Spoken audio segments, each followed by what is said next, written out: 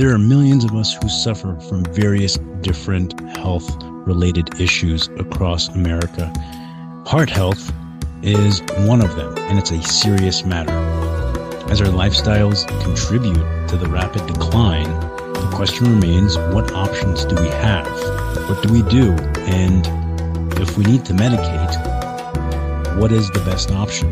What is the safest option? Welcome. My name is Mike. Every week I discuss topics I care about. Hopefully you find them of value as well.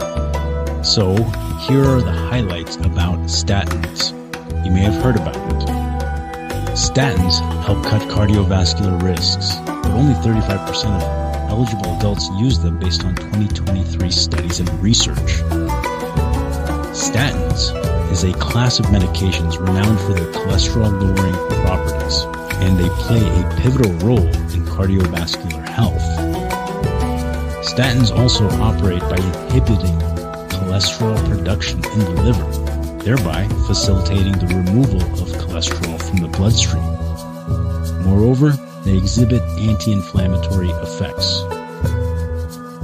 Now, lifestyle changes like diet and exercise can improve cholesterol, though they often prove difficult to maintain, leading individuals to revert to previous habits. We're all guilty of that.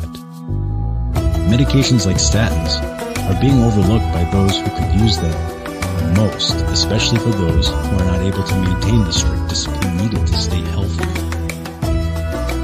Cardiologists such as Dr. Jim Liu explain the long-standing effectiveness of statins in reducing cardiovascular risk, and the reduction is significant. The reduction in risk of heart attack, stroke, and death ranges from 10% to 30%, with greater benefits for those at higher initial risk. So, you may be wondering, are statins safe to take long term? The short answer is yes, but according to Dr. Jim Liu, statins have stood the test of time as one of the most important and effective ways to reduce cardiovascular risks. I sincerely hope you found this useful and that it helps you or a loved one. Good health in our Western culture is difficult to maintain, but together, equipped with the right information, maybe we can make a difference.